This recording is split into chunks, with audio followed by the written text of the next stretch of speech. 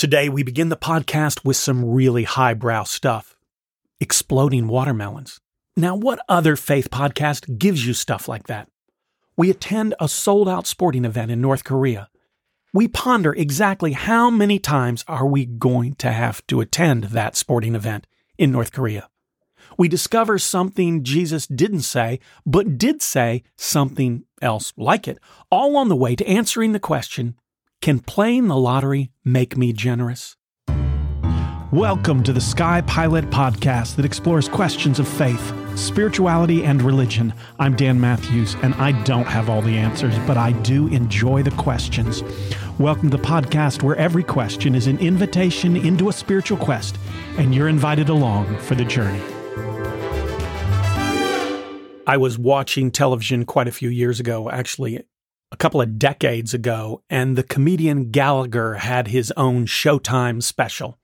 He was the comedian who was famous for smashing watermelons with a giant wooden mallet as a part of his show, and the people on the front row would cover up with sheets of plastic because the exploding watermelons and other fruit that he would destroy would spray onto people in the first couple of rows. As I was watching this comedy special starring him, he said something that jumped out at me. He said, "The lottery is a tax on people who can't do math." Now, if you're like me, and you probably aren't, but if you happen to be, it may take just a second for that joke to sink in.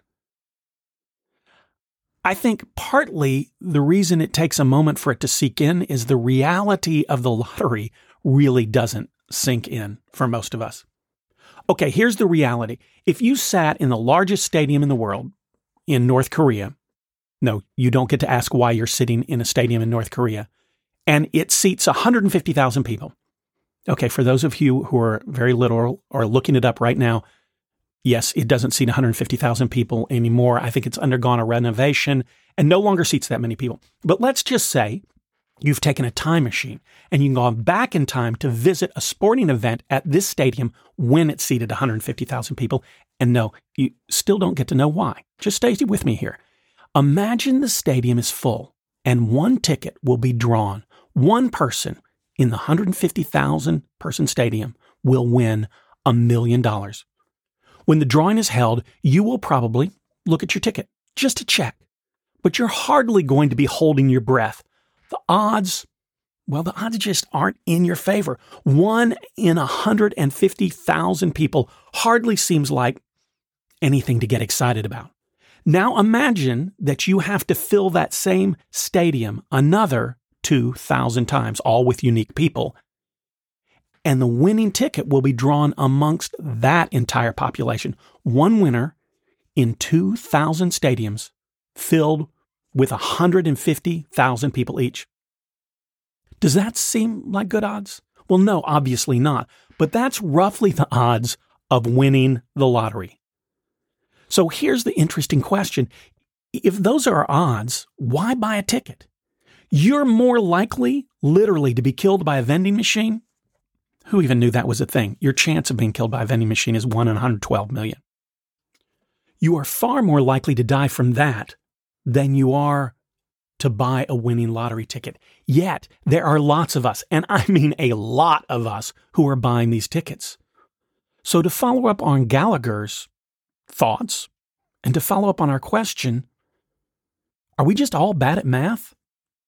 Well, no, not all of us.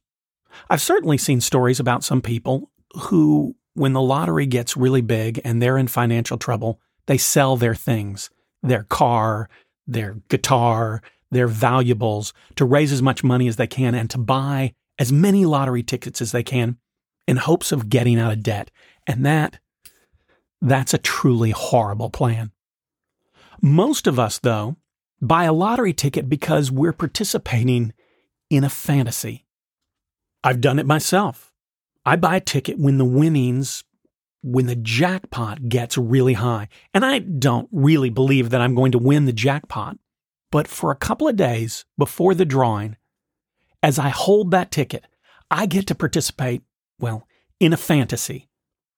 The largest lottery jackpot of all time was $1.5 billion. The cash payout would have been right at $1 billion If you won the lottery, you would literally be an instant billionaire. Well, until you paid taxes, but you'd still have an obscene amount of money available.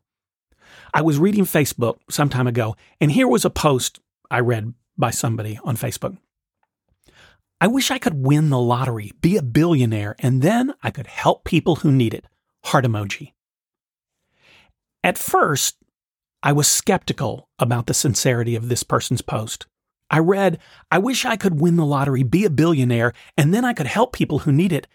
And I'm sorry, I thought, yeah, sure you would. But then I saw the heart emoji, and I knew this person was actually sincere. It changed everything. Okay, all right, I apologize. My cynical side is emerging, and it's not nice, so I apologize. And as Jesus said, people who live in glass houses should not throw stones. No, wait, maybe that's not right. Something seems wrong about that. Yeah, he lived 2,000 years ago. How many glass houses existed? Okay, that would be none. Wow, I was pretty sure he said something about not throwing stones. Oh yeah, he said, let he who is without sin throw the first stone. Okay, same message, different millennium. Anyway, my point being is that I am definitely not without sin and I live in a glass house. This person who posted on Facebook is actually expressing my thoughts as well. When I've purchased a lottery ticket, I'm filled with noble sentiments about how I'm going to change the world if I win. I dream about how I will rescue abused animals, feed the hungry, help the poor with housing, and countless other worthy ideas. And here's the problem. The problem isn't that we have these ideas. They're wonderful, worthy, and can make a real difference in the world. The problem is that I have a dream of being a more generous and loving person. Still a noble goal, but I'm waiting for some astronomically improbable event to occur before I start becoming the person I long to be. So let's jump to Scripture for a second. Let's look at a passage from 2 Corinthians, chapter 9, beginning at the 6th verse. It says, remember this, whoever sows sparingly will also reap sparingly, and whoever sows generously will also reap generously. Each of you should give what you've decided in your heart to give, not reluctantly or under compulsion, for God loves a cheerful giver, and God is able to bless you abundantly. Okay, this on the surface has that whole, if you give, God will make you rich feel to it, but I think that's a misread of what we're supposed to learn from this passage. The interesting thing about the lottery is that it can, in our imaginations, solve a host of problems. It can improve our wealth, our looks, our athleticism, our generosity. If I would just win the lottery, I'd have time to get in shape. I'd finally be able to hire a physical trainer. Yep, if I won the lottery, I'd be much healthier. I'd be able to run all the time. I'd get medals for the runs I participated in. But strangely enough, money doesn't make you an accomplished runner. Running does. I'd be really generous and change the world if I won the lottery, if I had more money. And just like money can't make you a great runner, it won't make you generous either. If you want to be generous, then start giving. Work on giving, not because you have to or feel obligated to, but because you genuinely want to be a generous person. Remember the passage from 2 Corinthians. Each of you should give what you've decided to in your heart to give, not reluctantly or under compulsion, for God loves a cheerful giver. And here's the kicker. The next part of the passage says, and God is able to bless you abundantly. Now, here's the really interesting part. Notice that this passage says, if you give cheerfully, that God will become involved in blessing you. Actually, that's not what it says. It doesn't say do this and God will do that. There is no implied quid pro quo to this at all. Be generous and God will make you rich. This passage says none of that. This passage says, give cheerfully and generously, and here are the actual words, God is able to bless you. Isn't that a strange twist of words? If we aren't generous, God isn't able to bless us. Now let's be clear. God can do whatever God wants to do, including offer us blessings when we're stingy and selfish. So when it applies that God isn't able to bless us if we aren't generous in our lives, I understand that to mean we have closed ourselves off and are unable to receive the fullness of the blessings that God is offering us. In other words, God can't break through our stinginess. Now, obviously, I have railed against the lottery, not because it's an enormous problem, but because it's emblematic of a greater problem. Many of us sit around hoping to be a better version of ourselves, waiting for something to happen. When I get a better job, when I live in a better place, when I get a raise, when I win the lottery, when something happens to me, I will become the person I intend to be. And yet life in Scripture teaches a different lesson.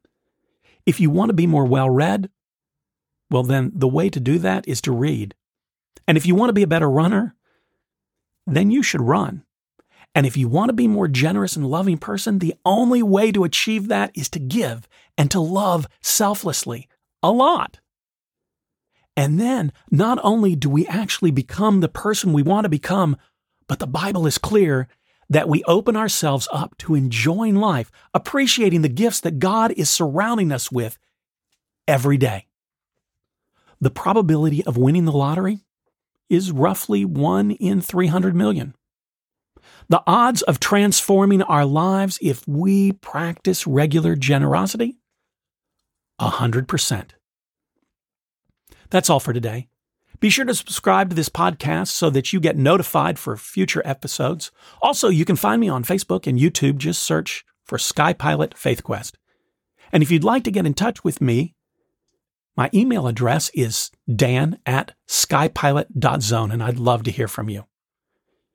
And remember, on your spiritual journey, may you ask questions, seek answers, and boldly go wherever the quest takes you. Thanks for listening to Sky Pilot Faith Quest. I invite you to send me a question or leave a review.